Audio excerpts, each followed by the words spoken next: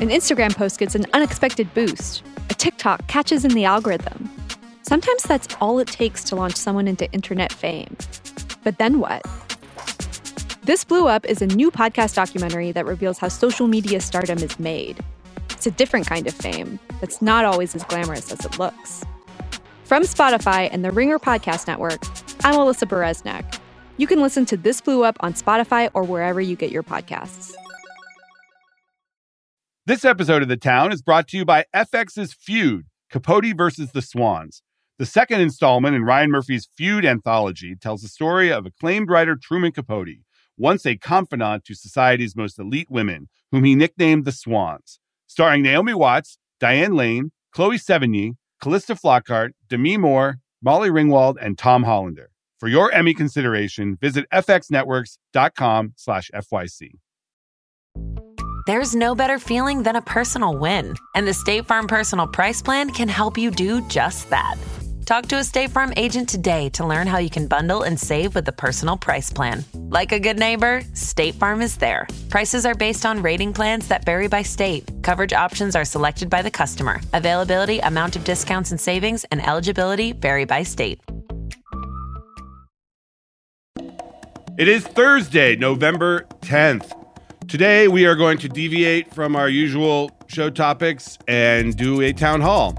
We got a lot of questions tweeted at us yesterday. I put out a tweet just asking for people's Hollywood-oriented questions. I also will use a couple that we have gotten through our email address. It's thetown@spotify.com. If you would like to send us a note, please do so. All right, Craig, are you ready? You got good questions? Yeah, let's do it. It's been a while. It's been almost 2 months since we've done this, so we got a lot of questions loaded up. Oh, really? I get comments. People like the town halls. It gives people a chance to, listen and think about stuff we're not talking about and stuff we should be talking about. So I'm happy. All right, let's do it. Okay, first question is from Leon. What's going on at CNN? At one point, do they realize this experiment is not working? Interesting. Okay, he's referring to the experiment under the new owner of CNN, Warner Brothers Discovery, which has decided that it is going to get rid of a lot of the kind of anti-Trump, you could say anti-Republican, but it's really mostly anti-Trump and kind of pro-media stint of the past 5 years on CNN and play it more down the middle. They have more conservative voices. They have a new leader in Chris Licht, who is a veteran news producer and was producing for Stephen Colbert. And they are trying to remake CNN as a non-political voice box for U.S. news. And so far, at least from the ratings, it is not working. We have a pretty interesting data point from election night. For the first time in years, CNN lost to MSNBC. And that's a big deal because, CNN has been the election night, juggernaut. People tune in, for the last 25 years, it's been Wolf Blitzer on CNN on election night. Wolf was sidelined in favor of Jake Tapper on Tuesday night, and they didn't get great ratings for it. I mean, if you look at the numbers, Fox News always wins now, and Fox News was 7.4 million viewers from 8 p.m. to 11 p.m. on the East Coast. MSNBC, they brought back Rachel Maddow, who's only periodically on the network, had 3.2 million viewers. CNN was behind them at 2.6 million viewers. It was also behind some of the broadcast networks, ABC and NBC. That's a big deal. That can't happen. I mean, they've got to figure that out. I watched a little bit of it. It was sort of awkward. You did miss that anchor in Wolf Blitzer. Jake Tapper's great, but it felt different. It was a little awkward. People were sort of stilted, and everyone on the other networks were very comfortable in what they were doing. So I don't know how long. I mean, the thing is, the management at Warner Brothers Discovery has said that they don't care about ratings. They want to fix the brand, and the brand of CNN is the most valuable thing they have, and it had been perverted during the Trump years into this politicized and anti-Trump and anti-MAGA Republican outlet, and they wanted to fix that. So maybe they don't care. I have to think that a company like Warner Brothers Discovery, which is so cash strapped and wants to wring every last dollar out of their media properties, that if the revenue at CNN starts going down due to lower advertising rates, due to lower viewership, then they will start caring. And that will happen once we see the effect of that. But it hasn't happened yet. Okay. The big news out of election night was that viewership overall of the television networks was down like 30% from 2018, the last midterms. I mean, that is pretty insane. I mean, it just shows how much cord cutting is going on, how much people are relying on other news sources, namely, the websites of their favorite news outlet to get their midterm results. And Twitter. If you look at Twitter and other places like that. If you look at the websites of the New York Times or MSNBC or even CNN, like they are really good now. I mean, the New York Times website on election night is fantastic, and they have up to the second results. And you really don't need those TV networks to tell you what's going on anymore. And if you looked at CNN, they were actually behind a lot of the other networks on calling things because they're so afraid of calling something too early that they really weren't in the game as a news breaker last night or on Tuesday night. So it was better to be on the New York Times website anyways. Yeah, I use the New York Times. It's great. Okay, next question here is from Bridget. Is SNL having trouble booking hosts this season? That is an interesting question. And I think there was a post on Dumois, which we do not cite as a legitimate news source on this podcast. My fiance does. Think, I'm sure that a lot of people consider it to be, the holy grail, but I do not. I've seen a lot of bullshit on that website, on that Instagram. But they had a post the other day saying that nobody wants to do SNL, that the booker, the longtime talent relations executive, Lindsay Shookus, left SNL after last season, and that, people don't want to do the show and the writing's bad, the cast is new, there's no stars, it's really tough. I don't think that is true. I think that, yes, Lindsay Shookus did leave, but she was also problematic in many ways. She had a big ego, and a lot of the publicists and stars didn't like dealing with her. So I don't know that her being gone is going to impact things at all. But there is a new cast for the most part, and there are new people there. Maybe that's impacting things. If you look at the hosts this season, the hosts haven't really been that bad. I think you could say Brendan Gleeson was probably an outlier. Like, that's not someone you would normally see hosting SNL. He's like a 60-something, 70-something Irish actor, and his movie is not really big. But everyone else pretty much seems like an SNL host. Amy Schumer, Chappelle this weekend is going to be controversial, but that's someone who's been on the show before and obviously is a big draw.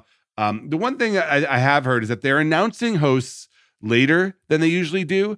They typically will announce a big group of hosts at the beginning of the month or, a few weeks in advance. They've been doing it like a week in advance lately, which does suggest that they're kind of scrambling at the end. And they've done a couple double dips where they've had musical guests and hosts on the same show. Megan Thee Stallion seems like that's a legit one. Like, oh, okay, she has performed before. Maybe they'll bring her back and host and perform. But Jack Harlow, to me, felt a little bit like someone who wasn't quite on that level of a huge star who would both host and perform. And then they did that the week after Megan Thee Stallion. Jack Harlow's a relatively big star, and I do think he's a big musician. Totally. Like, I get it, but it was a little bit of a stretch to me. Like, he's not Bieber. He's not, the kind of the level of people that have hosted and performed on the same night. Taylor Swift, like it just doesn't. He's not on that level. No, maybe SNL is having an identity crisis and trying to, infuse some young stardom into the show, getting people like Jack Harlow and Megan Thee Stallion.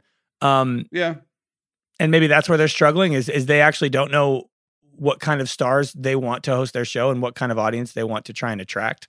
Well, they always go young and try to get the people in the zeitgeist, and I think there has been this dichotomy between the hosts and musical guests that the show knows that it needs, and then every once in a while there'll be a Lauren person. You'll be like, oh, what is Paul Simon doing on SNL? It's like, oh, well, he's friends with Lauren, that kind of thing. Oh, Paul McCartney, really, again? Like that kind of thing. But But yeah, the ratings for this season haven't been great, and the critics don't love it. But you know what? They'll figure it out. And I don't think that I've talked to a couple publicists on this issue. They're still pitching their clients. It's still a great showcase. I also think that the lingering COVID stuff, it's a commitment. It's hard to host SNL. You got to be in New York. You got to do their rehearsals and everything for a week. And a lot of stars just don't want to do that anymore. Okay, this next question is from Sean. This is an incendiary question. Is there any chance Apple buys Disney? There's been chatter online about that lately. I think because the Disney stock is in the toilet right now, it's down to 88, 87, at least it was this morning. And, anytime a company that is not closely held, meaning not controlled by one person or one family, anytime it gets down like that, you have to think that it's potentially in play for a bigger company to come in and swoop in and buy it. Apple has had many opportunities to do this in the past. They have always not wanted to buy Disney because while they admire a lot about the company, there are aspects of Disney that Apple doesn't love, namely the cable television business. That was also a reason why Apple didn't buy Time Warner when that was available. They loved HBO, and if you look at what Apple's doing in the streaming market right now, they are basically trying to recreate HBO with premium shows and big stars in movies and projects. They didn't buy Time Warner because they didn't want all the television networks. They didn't know what to do with those. And I think if Apple bought Disney, they'd have that similar problem. I also don't see Apple wanting really to be in the theme park business. Like, that's a pain in the ass.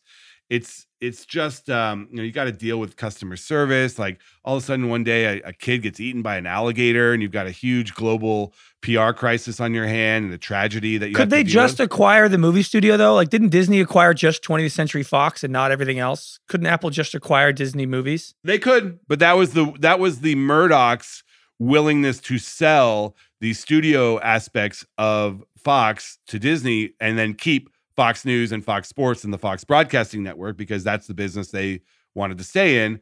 There is a deal perhaps that could do that. They could also spin them off.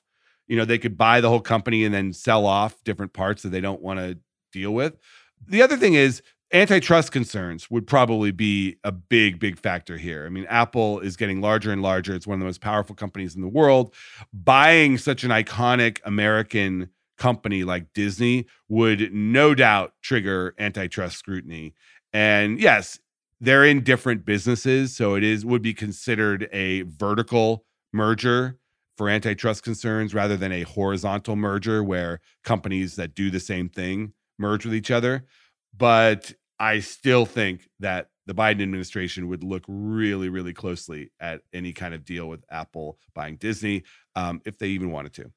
There's a follow-up here. Another question about Disney from Kevin here. A lot of people are worried about Disney. He asks, with Disney's stock price getting killed, would they have been better off just selling streaming rights to all their films like they used to and never have done Disney Plus in the first place? That's a question that, again, is going around right now because these companies are so challenged in the stock market. The stock market, as we've discussed on this show, has completely turned on Hollywood. They are valuing profitability over streaming subscribers. And Disney has spent like $8 billion over the last couple of years to build up the streaming subscribers on Disney Plus and Hulu. And they really haven't seen the profitability yet. I don't think that is an option. I think the companies that are just selling content to the other streaming services, that may be a fine business. I don't think that is how you build a media company that is going to be around in 10, 15, 20 years and be considered one of the major players. If you are Disney, you got to try. If you consider yourself a company on par with the major media companies around the world, and in many ways, Disney is the largest and most successful of those media companies, you got to try with Disney Plus. And most analysts believe that they will be one of the few that will make it. They have the 100-year library, they have the intellectual property, they have the ability to make big mass market titles that play across all of their different platforms in the flywheel. So I don't think if you're Disney, you can just sit on the sideline and become a supplier to everyone else. How many major studios either don't have a streaming service that they created on their own or aren't tied to one? Like, does Sony have any ties to any streaming service? Sony's the big one that doesn't try to do a streaming service. They in this country they're what's called an arms dealer, which is an inelegant term that I think Bob Iger may have coined to a company that just sells its content to other people. And then some of the smaller ones have streamers, or they do niche products, but they are mostly selling to others. Like Lionsgate owns Stars, but Lionsgate also sells a bunch of content to other places. Like if you look on CBS or the broadcast networks, there will be Lionsgate shows. They're just a much smaller player than others. A company like AMC has not the theater chain, AMC Network. They have AMC has a number of like smaller niche streamers. They have AMC Plus and they have Shudder, which is a horror streamer. But AMC is just a smaller media company. They're just not out there attempting. So a company like A&E Networks does not have its own dedicated streamer. A&E Networks owns like the History Channel and A&E and some of the other Lifetime and some of the others.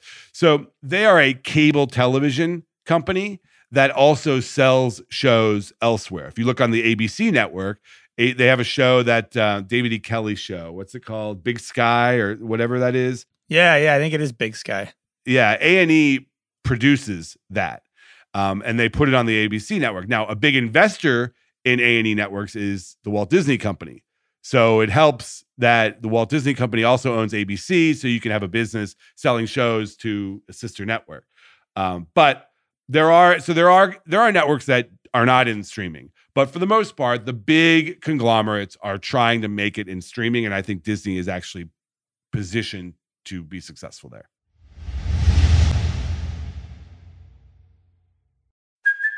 Hey, it's Kaylee Cuoco for Priceline. Ready to go to your happy place for a happy price? Well, why didn't you say so? Just download the Priceline app right now and save up to 60% on hotels. So whether it's Cousin Kevin's Kazoo Concert in Kansas City, go Kevin, or Becky's Bachelorette Bash in Bermuda, you never have to miss a trip ever again. So download the Priceline app today. Your savings are waiting. Go to your happy place for a happy price. Go to your happy price, Priceline. All right, we asked for no Lindsay Lohan related questions, but Mike asked one. No, stop. No, this is a Lohan free space. This is Lohan adjacent, so I'm going to ask. All right. We will allow it. Mike asks, given how big Hallmark Christmas movies are, why wouldn't Hallmark do its own streaming service, like a Shudder or a BritBox, or why doesn't somebody just buy Hallmark? That is an interesting question. Hallmark is owned by what was formerly called Crown Media. It's now called Hallmark Media. So they are an independent media company. They are not part of one of the big media conglomerates out there. I guess Netflix could buy Hallmark, but what has actually been more beneficial to them is what they just did with the Peacock network, where they are establishing a hub on Peacock for the Hallmark content, and they're getting paid a buttload of money from Peacock to do that. We've seen that across the board with some of these smaller services, like the WWE, for instance. They used to have a wrestling streaming service that you would subscribe to, and it did pretty well. But you can't really build scale in a meaningful way by doing that. So WWE shut down their streamer and essentially went all in with Peacock, which they already have a relationship with because the WWE stuff airs on USA, which is owned by Comcast as well. So now you have a Hallmark hub on Peacock. You have a WWE hub on Peacock. And that seems to be the prevailing way to go for some of these smaller media outlets. I don't know if that's the best decision. Maybe there is a market for 50 million people that will pay $5 a month for access to Hallmark movies. Yeah, I don't know. Maybe licensing it is better. Yeah, I don't think so. But listen, the entire Hallmark movie business doesn't really make sense to me, but it's out there and it makes a lot of money for these companies. The Lohan movie will probably shoot to the top of the Netflix queue this week. I already know people that are talking about it and are going to hate watch it. I saw it. Yes, you did see it. Okay, so give us a review. Give us a 10-second review. Well, the problem is that I don't watch Hallmark movies or Netflix Christmas movies, so I have nothing to compare it to, but I thought it was terrible. It's horrible. It looked like a Christmas commercial for 90 minutes. I will say, however, I don't think Lohan was given a lot to do, and I think she's better than the script she was given. Oh, wow. Yeah, it's called Falling for Christmas, Falling Down on Christmas. It's essentially the plot of Overboard, kind of. I don't know. Maybe. Yes, right. Yeah, yeah. She has amnesia. Is that true? Yes. Oh my God. I feel bad for Lohan. Let Lohan cook. I just want her to be okay. Did you ever watch Lindsay Lohan's Beach Club on MTV? No, but I remember when that came out. I watched a couple episodes. Wasn't it in Greece? It was in Mykonos, I think. Yeah. She was the proprietor. It was sort of like a Vanderpump style show where she was the proprietor of this hospitality business, and there's a bunch of fuck ups that worked for her. I like it. Let's bring that back. Yeah, it wasn't a bad show. All right. Enough Lohan. Enough Lindsay Lohan. All right. This question comes from Z. They ask, has Hollywood officially given up on getting movies into China? If so, will this affect what movies get made since they wouldn't have to meet the significant censorship requirements to play there? And who benefits? The China question is like the endless frustration in Hollywood. I mean, I think to a certain extent, the studios have given up. They still try, and occasionally you'll see a movie get in. But for the most part, the movies are not getting in. Like the Marvel movies used to be a given, but Black Panther doesn't have a China release date and probably won't get one. So would you characterize that as giving up? No. I mean, they're trying. Like, I wouldn't say giving up. I would say they are pessimistic and resigned to a business in the future that does not include China.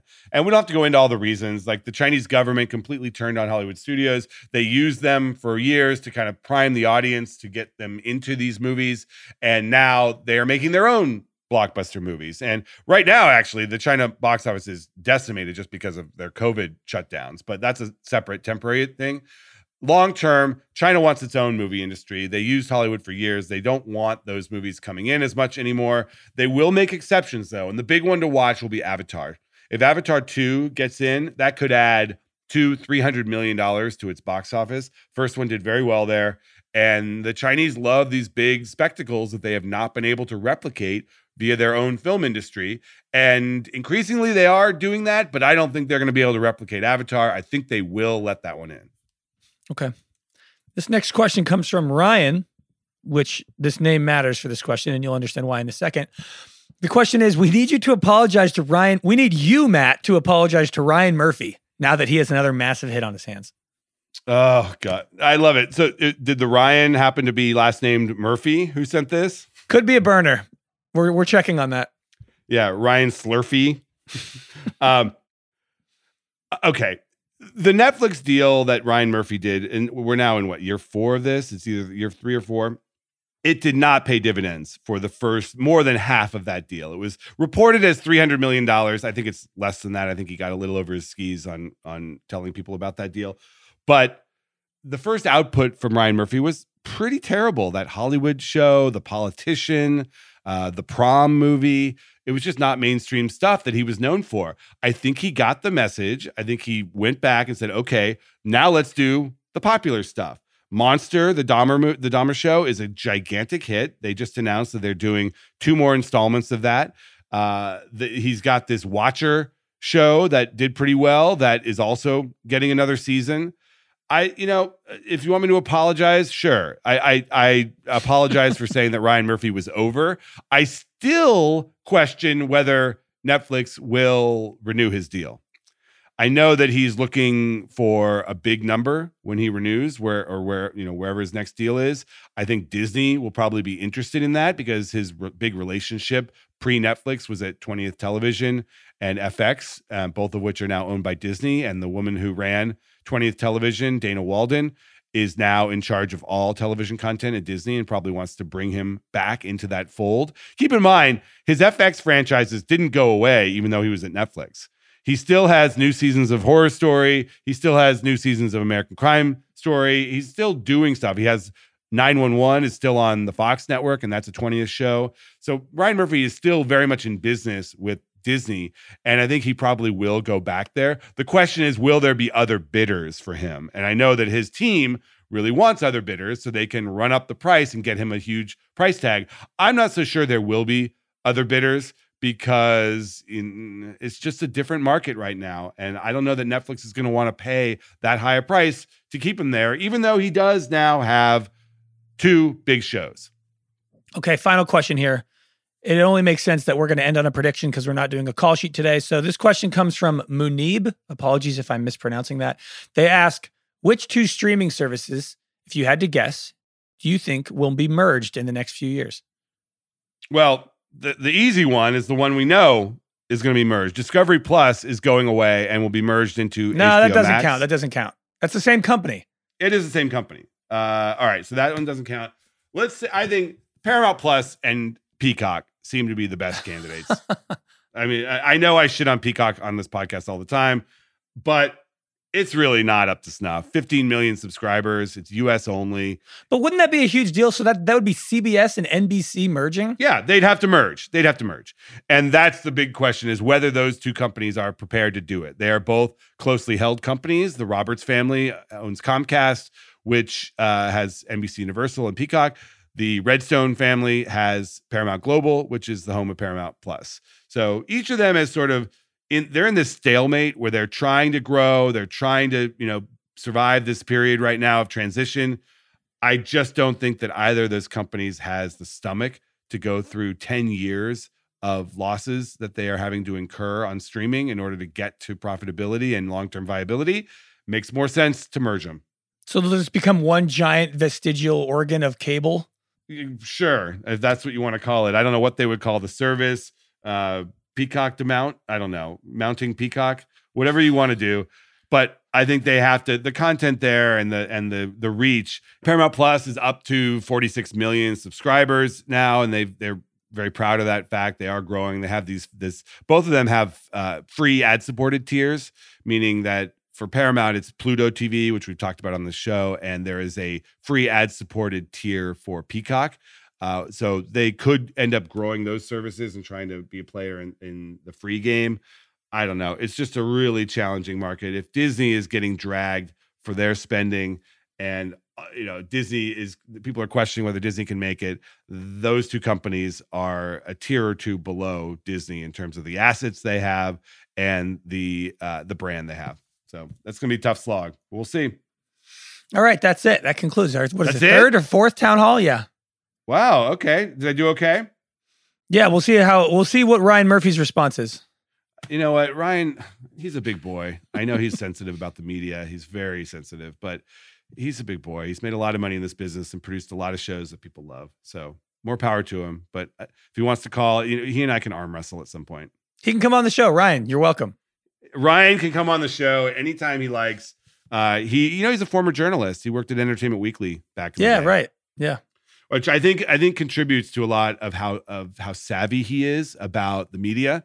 He's used the media. He was one of the first showrunners to really have a profile on social media, and he has curated his image very well. He's become a star himself. He's branded himself and the style of show that he makes as a Ryan Murphy show. And he was doing recaps right when recaps were big. And he's, he does he just did a Maureen Dowd piece in the New York Times, which is considered prestigious still. It's one of the few outlets that's considered prestigious. We did a bunch of covers with him at Hollywood Reporter, and he was very involved in that. He would always be game for fun photos and stuff that would make a splash. He's very, very savvy about that. Do you think the percentage of people working in Hollywood now that come from media is increasing? Are there more media people, more journalists that are transitioning, more writers that are transitioning into more traditional Hollywood jobs? I think that's probably true. I don't know the stats back in the day, like that. Maybe that happened a lot, but you see it more and more these days. I mean, like, for instance, the morning show on Apple is based on Brian Stelter's book, who was a CNN commentator. I know Gabriel Sherman, who is a Vanity Fair writer. He did the Fox News show at Showtime, and he's got a couple other things going on. Billions is Andrew Ross Sorkin, the financial journalist. And David Friendly, who was on the show last week, he's a former journalist, and he became a producer. It does happen. Frank Rich is another one. He's a big producer at HBO who worked on Veep. and now Succession. And he was an, very prominent New York Times writer, New York Magazine. So it does happen. Yeah, I wonder what that is. I wonder if it's just because the world of media and Hollywood are more or less the same now. Very, very similar skill set. You got to have authenticity in your show if you want it to work. Yeah. All right, good times. That's our town hall episode. Want to thank Craig Horbeck. I'm a producer. I'm gonna stop calling you producer Craig. You're a part of this show. You do more than just produce. Thank you. I appreciate that. I've been promoted to just Craig. You've just been promoted to Craig. Yes, okay. Congratulations. Right. Unfortunately, there's no pay increase associated with that promotion. I'll leave that to the higher ups to negotiate on my behalf. Have your agent call my people. Yeah. All right. We'll see you next week.